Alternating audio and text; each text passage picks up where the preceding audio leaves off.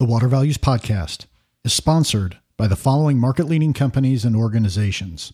By Ziptility, the only app utility crews need to find, fix, and manage infrastructure assets from the field. By Intera, geoscience and engineering solutions. By Xylem, let's solve water. By the American Water Works Association, dedicated to the world's most important resource. And by Black & Veatch, building a world of difference. This is session 170.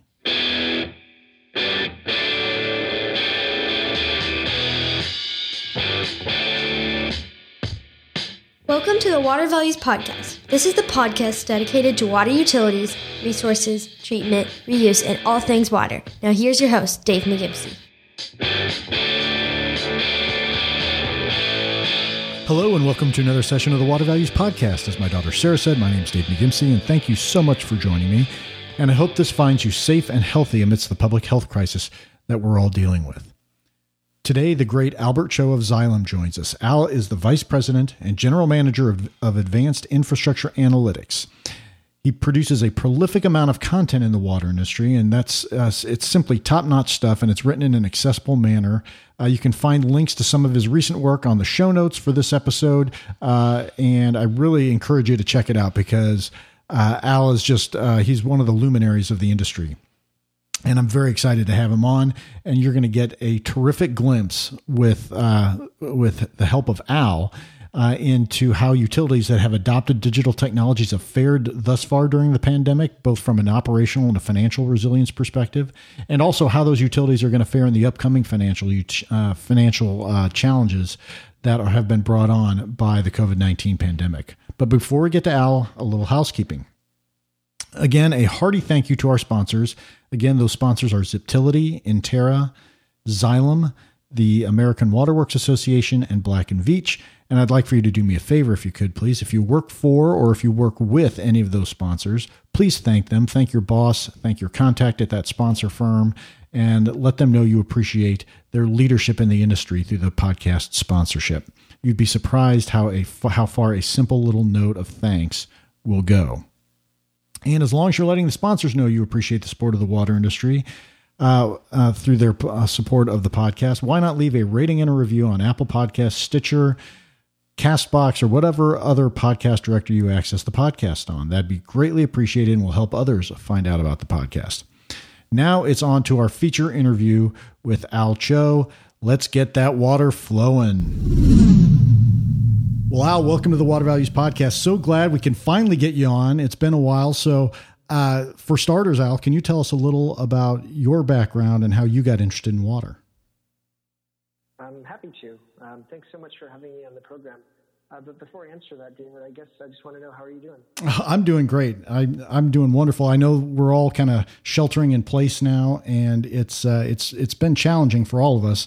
I know you're on the front lines of seeing some of those challenges, so I'm curious how you're doing too, in addition to finding out a little more about your background. Thanks so much. I'm doing fine. I'm in Washington. I just picked up a foster puppy from the shelter 3 days ago. So oh, really? It's been a nice way to actually ride out some of the quarantine. What breed of dog did you get? It's half terrier, half pit bull. Oh. I never thought I'd want a pit bull, but he's just the most loving, wonderful little creature. Yeah, that's awesome. Those dogs are great. We've got two of them. We've got a mini golden doodle and an English golden retriever, and so they're wonderful dogs. I love dogs. So glad to know I'm in the company of another dog lover. For sure. But I will come back to the question that you originally asked, which is really about the water sector. So I started working in environmental issues all the way back in 2002, where I got to serve on the U.S. delegation to the World Summit on Sustainable Development in Johannesburg. And it was my first experience out of college. I got to escort Secretary Powell, Colin Powell at the time, around an exhibit that we'd written highlighting the contributions that U.S. companies had made around global sustainability. And spending 2 weeks in South Africa, just out of college, looking at how technology was beginning to transform the landscape of sustainability changed my life and convinced me that I wanted to work on infrastructure and technologies that would advance sustainability. Over the course of the next couple of years, I worked at the UN on the Millennium Development Goals, and then at McKinsey on smart infrastructure, smart grid technologies, and this fusion of data and physical infrastructure. Moved on to Cisco Systems, where I worked on roughly the same thing, applying machine learning and data analytics to global environmental challenges, such as using remote sensing data to automate the detection of land use change from space. And then had the opportunity to work at the State Department, where I supported the policy planning staff and our Deputy Secretary of State on energy, economics, and the environment. And one of the coolest parts about that was spending time with the policy team at the State Department, thinking about the future of global economics and infrastructure. We organized a major conference to look at where there were big global infrastructure opportunities, primarily for U.S. companies internationally. And it was really clear at that point that water infrastructure was this really, really important area that was ripe for more investment, but also a lot of innovation. And so when I found an opportunity to join Xylem 7.5 years ago, it was like a bell ringing in my head that wouldn't stop until I found a way to join. And I became Xylem's head of strategy back in 2013, and since then have been in a number of different roles focused on mergers and acquisitions, and then ultimately in bringing together our digital offerings. Yeah, and that's what I really want to dig into today is your the digital offerings, and we kind of alluded to it at the beginning of this that we're in the midst of this COVID-19 pandemic and we're all sheltering in place, and so I'm just kind of curious about how digital is performing in the face of this kind of the shelter in place and the stay-at-home orders and things like that. Yeah, well, I was telling you, David, about Dash, my new foster puppy. Normally, when you go pick up a foster puppy, it's a very physical thing. You go pick it up, and then you have to bring it in for adoption workshops where people can come and visit. But that's all done digital. And so we're doing a Zoom meet and greet so that prospective adoptees can meet my puppy over Zoom. I've gotten probably 250 emails from people who wanted those Zoom calls because everyone wants a puppy right now. But the folks at the shelter said, look, we're not sure that we're going to necessarily do this differently going forward because it's worked so well. This crisis has, in a way, been an opportunity to rethink what we thought was possible. And so, I think something very similar is happening in every industry, including the water sector.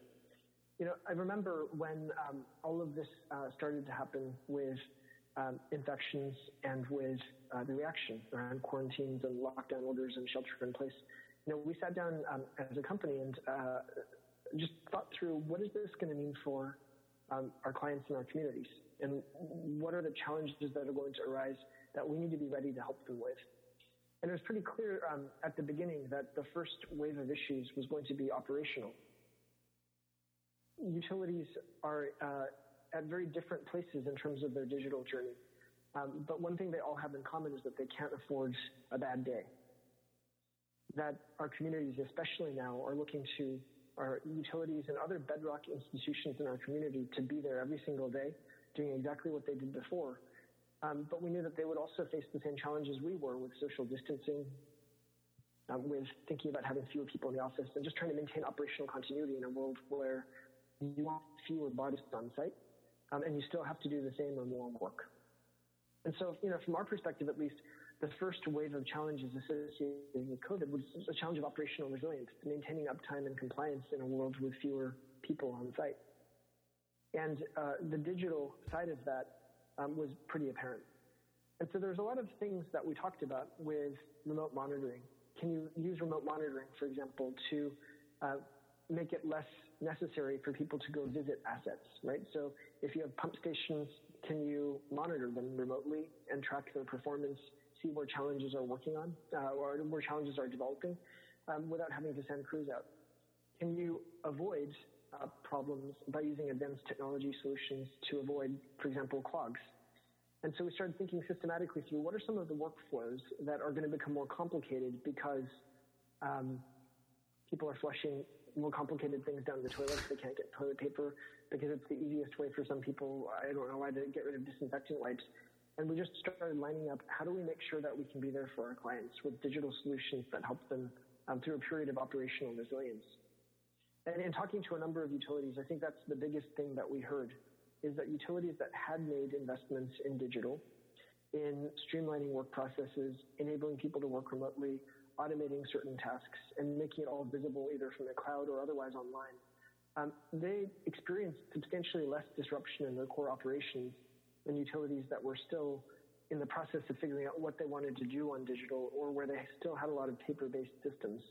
Those utilities, uniformly when we spoke with them, would say things like, look, we're holding it together, but only just. Everything you've said, I think, makes absolutely crystal clear sense. One of the things that I've encountered when dealing with utilities is that, digital water makes so much sense, but I kind of view it as a governance issue as to moving from the transition from analog to digital, because, the operations guys may say, being able to do this remotely makes a lot of sense. Being able to do this, getting all this data makes sense. But, really it's the guys who hold the purse strings, right? That are making the decisions about, and I should say not just guys, the utility board, the governing board is the one who's deciding where to invest the infrastructure. It's not just the operators. So what I have always wanted to do is try and find ways to get the governing boards to see the benefits of going digital. And I would be very curious and interested in hearing your thoughts on how this COVID-19 pandemic is going to influence the governing boards to make those investments that you've identified. Yeah, it's a great question. I'd say that what we saw, right, from an operational resilience perspective, is that what digital technologies provided in the first wave of the response to the COVID-19 pandemic in the water utility sector is greater visibility, greater continuity, and greater resilience. By putting more core processes in a way that people could view it remotely, there was remote visibility of operations. By using advanced digital technologies to manage processes that were otherwise manual or difficult to keep running, there was greater continuity. And where individuals had some view into where problems were forming and could design response strategies around it, there was greater resilience. And so I think there's some real benefits associated with digital technology as it's implemented in the utility that have been exposed by some of the recent events. From a fiduciary perspective, remember that no one wakes up in the mornings saying, I want to kill every great idea that's coming out of my team, or I have a personal axe to grind with the prospect of innovation. The reason things don't change is typically because there are really good reasons why things don't change. Risk aversion isn't a bad thing. The desire to maintain process stability is not a bad thing. As my friend George Hawkins, who's the former CEO of DC Water, runs Moonshot Missions, often says, it's really good that we have leaders across the sector who are a bit skeptical of innovation, because water is the only utility service that people ingest. And so I by no means want to suggest that a resistance to change is a bad thing. But what I think this pandemic has done quite powerfully is to begin to shift in terms of the discussion around digital. For a long time, people have thought about digital and grouped it in with smart water and machine learning and digital twins and all of the stuff that sounds hard, right, and sounds complicated, and more importantly, sounds innovative. And when people hear innovative, sometimes they read risky, right? And so in the kind of mental balance of things to focus on, things that are new, hard to understand, and risky are always going to be seen as a little bit of a bet, and one that responsible fiduciaries of the community might choose to defer. What I think this pandemic has shown, because of the operational benefit that digitally forward utilities have gained through this crisis, is that risk calculation was wrong, right? Or needs to be reevaluated. From the perspective that it's now riskier not to have implemented or be implementing a robust digital strategy that enables visibility, continuity, resilience, than it does, that's a less risky strategy than it is to stick your head in the sand, right? And keep focusing on status quo processes.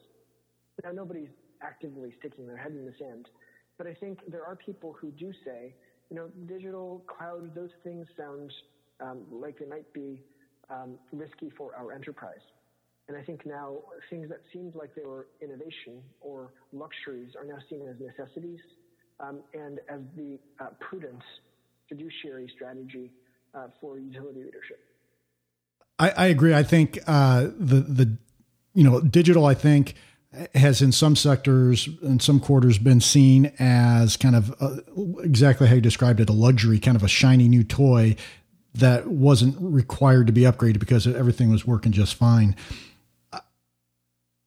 We're all expecting significant financial ramifications coming out of this with increased, with lower usage, therefore lower revenues, with increased bad debt expense, things like that. How, and that just seems to feed right into the financial resilience you kind of mentioned. So I'm curious how digital is going to be impacted by this from a financial perspective. I'm really glad you brought that up, because I think in our first encounter, right, with COVID-19, rightly so, everyone's attention was focused on the operational consequences of the pandemic. And so there was a lot of focus on making sure that work schedules were realigned, that we were using technologies to maintain operational continuity. The challenge is that, a couple months in now, the operational issues have largely been characterized, but the biggest risk is now financial. And I don't want to underestimate or underplay the importance of just how hard it was to get a handle on some of these operational questions.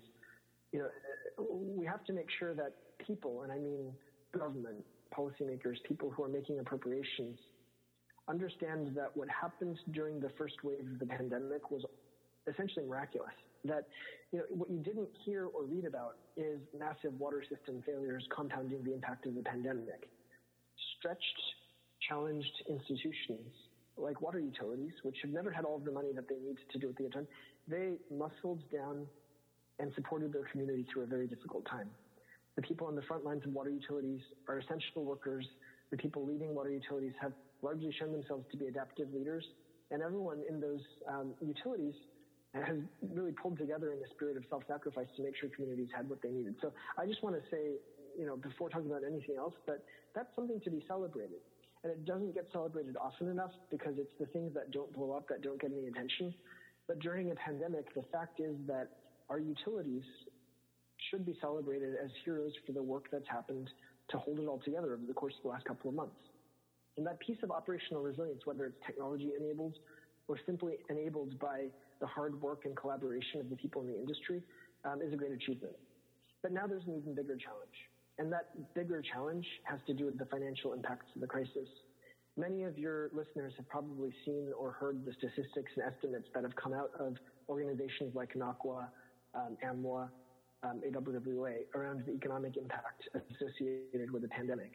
Just as there is a severe financial recession that's hitting the broader macroeconomy, the water sector is also going to see first and second order impacts from areas like a real decline in commercial and industrial demand and revenue, a real increase in receivables, and a lot of increased political pressure not to raise rates even where that's previously been agreed to. And those things will create an economic overhang that's going to lead to a real challenge for our friends in the utility sector. So the relevance of digital here is interesting because, when we talked about operational resilience, it really is around creating resilient systems through remote monitoring, automation, and optimization that enable visibility, continuity, and resilience of subsystems and processes within the water utility. When you think about financial resilience, the interesting thing is that a lot of the same technologies and tools that give us operational resilience can support financial resilience as well. And here's what I mean by that. If you look at the overall financial position of any organization, cash flow statements are, they can get a little detailed, but at a high level, they're about three things. They're about cash flow from operations, they're about cash flow from financing, and they're about cash flow from investing.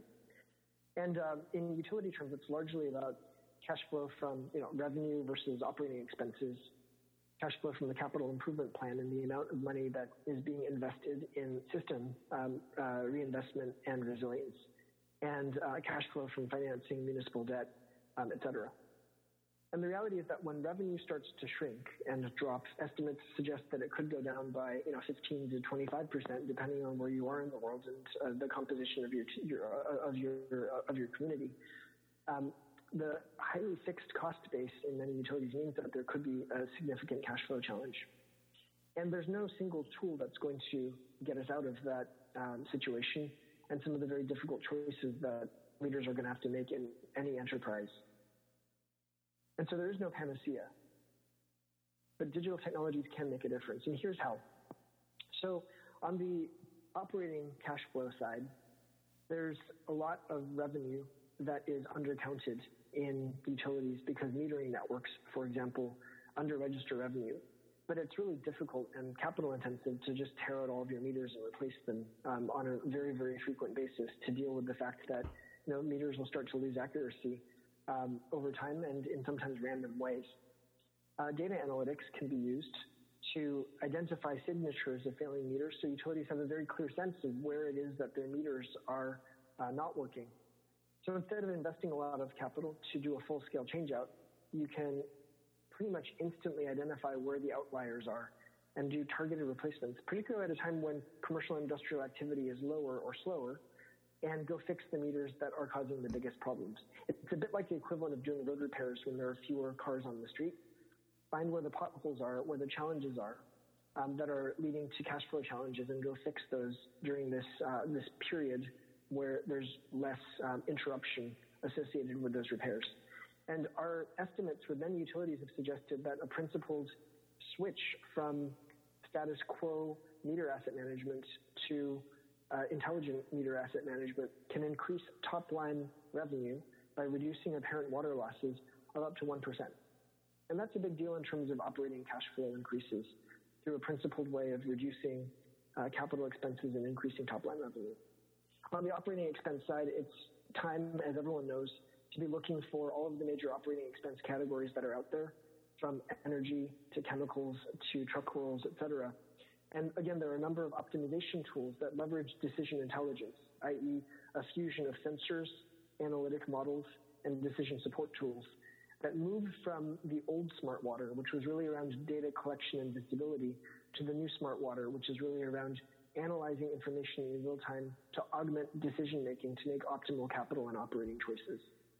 And so we see that on the operating cash flow side. Equally, we see that on the capital improvement side, where there's quite a lot of capital expense, which in our experience can be reduced through optimization tools, analytics, and decision support. So those are some of the ways where you can start to look at the same data streams, sensors, analytic models, et cetera, that enable operational resilience, can help pare both operating and capital expenses down to support continued viability during a period of diminished revenues and rates. Yeah, I really like the way you frame that up in terms of old smart water versus new smart water.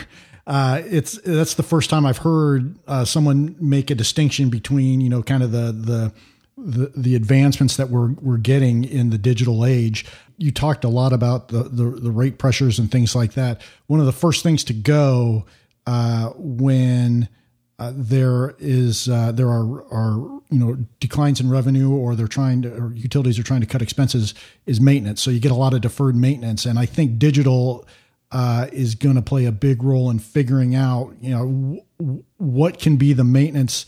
Is exactly how you framed it. You're more efficiently making those improvements. I would want to also point people to where are the really big dollars, where basically different approach could potentially unlock a lot of incremental savings and cash flow. And so, it's an example that many of your listeners are probably familiar with, but in a different light. We've talked in the past, for example, about South Bend, Indiana, which is a city where combined sewer overflows were causing real challenges with compliance and affordability. And by adopting a decision intelligence approach that leveraged a sensor network, a digital twin, and a control platform, the utility was able to exceed the environmental standards associated with that consent decree with a plan that is dramatically less expensive because it optimizes the use of existing assets instead of building a lot of utility assets that won't be used very frequently. And the analogy that I want to draw is that pretty much every capital improvement plan has some common line items, including pipe replacements, sewer replacements to address infiltration and inflow, valve replacements, meter replacements, etc. And I think the question that all of us are going to be asking, right, because the sector needs to continue delivering to our ratepayers the safe, clean, healthy water and wastewater services that they need, especially during a public health crisis. The question that all of us are going to be asking is, can we maintain target levels of service with significantly lower capital expenditure by leveraging the power of data and decision intelligence to change some of the fundamental engineering assumptions that have been made in conventional planning? Where there is uncertainty or a lack of data, one of the things that we need to do is to build in reserve margins or to adopt strategies that are tractable in the absence of information. But we now live in a fundamentally different world, one where financial constraints are greater, but the abundance of data and analytic power enables us to change some of those assumptions, collapse some of those uncertainties, and build kind of real assessments of what's necessary rather than engineered assumptions about what safety margin we need. And it's that transition to an intelligent approach to capital planning, which I think has a material opportunity for our sector to deliver equal or higher levels of service with a more capital efficient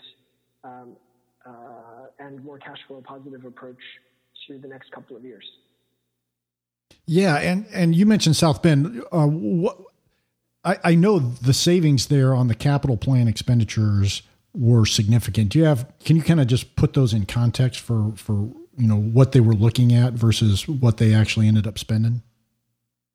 Yeah, with round numbers, the initial assessment of what it would take to achieve those environmental outcomes was close to $1 billion. And through the implementation of this platform, it's now estimated that could fall by about half, right? And so that's a pretty significant shift. And so I have to imagine that pretty much any utility that is going through a consent decree program that's looking at building infrastructure is probably going to be asking that question. Is there a way to achieve the same environmental outcome, maybe by shrinking the amount of capital expenditure that I put out there, by leveraging some of these digital solutions and tools in a way that will be environmentally superior, and also more capital efficient for my ratepayers? And, my sense is that sensible regulators would want to have that conversation because nobody wants to, enforce ways of doing things. We all want better outcomes. And if there's a way to do that, leveraging the power of information, I would think that that's better for our communities and for our country. Yeah. Completely agree. What would you say to someone that is currently analog, that is worried about the expense or the conversion over to digital? Someone who has seen it in the past, they kind of thought, maybe that may not be right for me right now, but this pandemic has exposed all the things that you've identified. And what would you say to them? What do they need to get going? Focus on value. I think a lot of the challenge with quote unquote smart water is that people focus on the technology. We focus on the sensors that you need to buy or the network equipment that you need to buy or all of the things that have to be bought, as opposed to identifying what are the sources of value and the decision flows that could be made more efficient through the implementation of technology. And if one picks projects and efforts based on value creation, they tend to pay for themselves. It's when one decides to go digital without a reason for doing it that it starts to be viewed as a luxury or as risky. So the advice would simply be to say, in pretty much any organization, utilities or non-utilities, value drivers and use cases are the key to getting a good return on investment in a way that avoids unnecessary expense. Like anything, we can build and procure whatever we want, right, in life, but we're only going to get a good return if we know why we're doing it. Those are wise words. So, Al, you have been absolutely tremendous today. I feel like we've just scratched the surface on these types of the digital water issues. Could you, to the extent I either haven't asked you something that you think is important, or if you have a leave behind message, what do you think that leave behind message, or what haven't I asked that's important? What are those issues?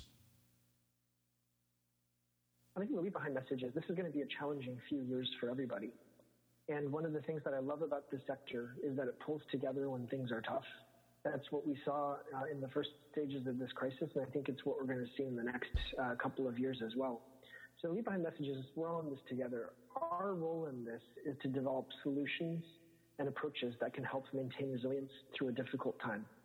And we're willing to partner with our clients, with consulting firms, with other stakeholders in the sector who want to be in this with us. And so, when I think about the talented people that I have the privilege to work with at Xylem, I can tell you that every single one of them is in it for the mission of making sure that people have affordable, safe, and clean water.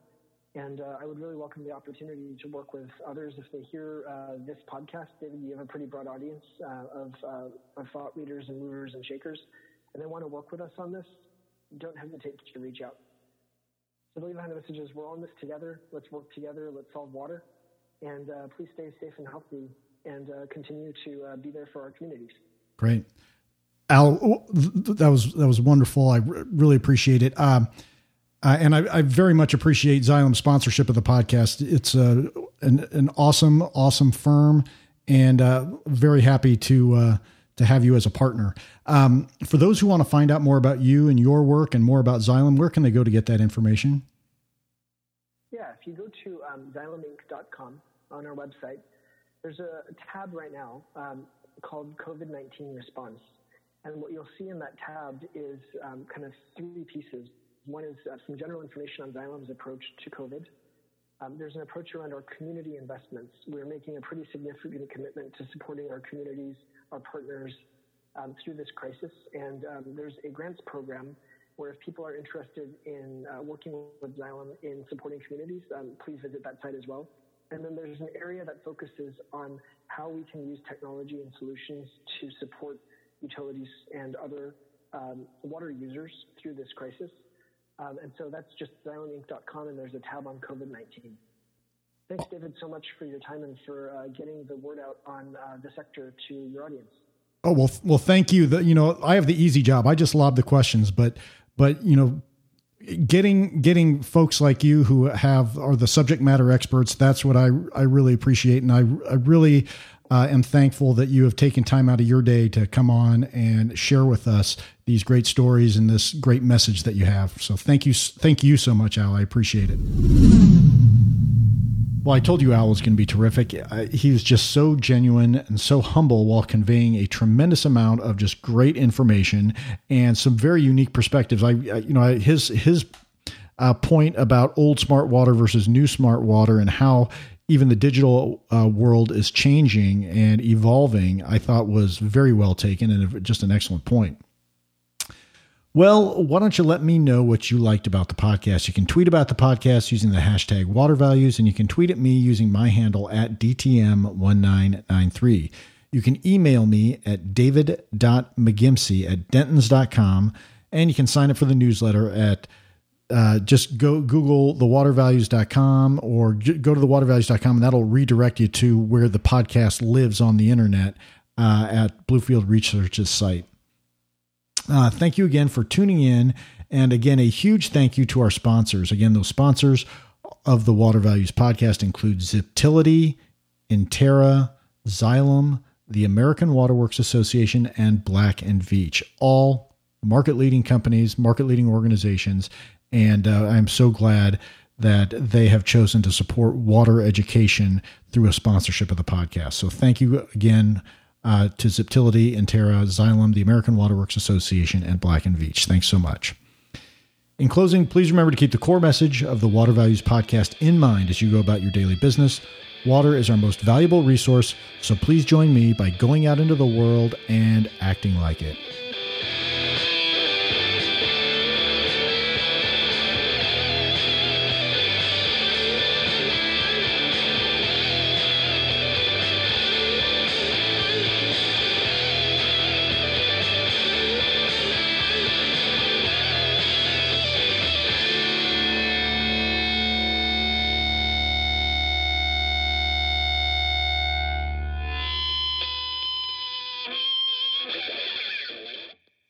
listening to the Water Values Podcast. Thank you for spending some of your day with my dad and me.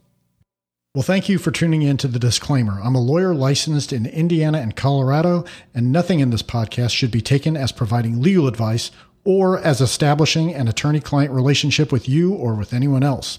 Additionally, nothing in this podcast should be considered a solicitation for professional employment. I'm just a lawyer that finds water issues interesting and that believes greater public education is needed about water issues. And that includes enhancing my own education about water issues because no one knows everything about water.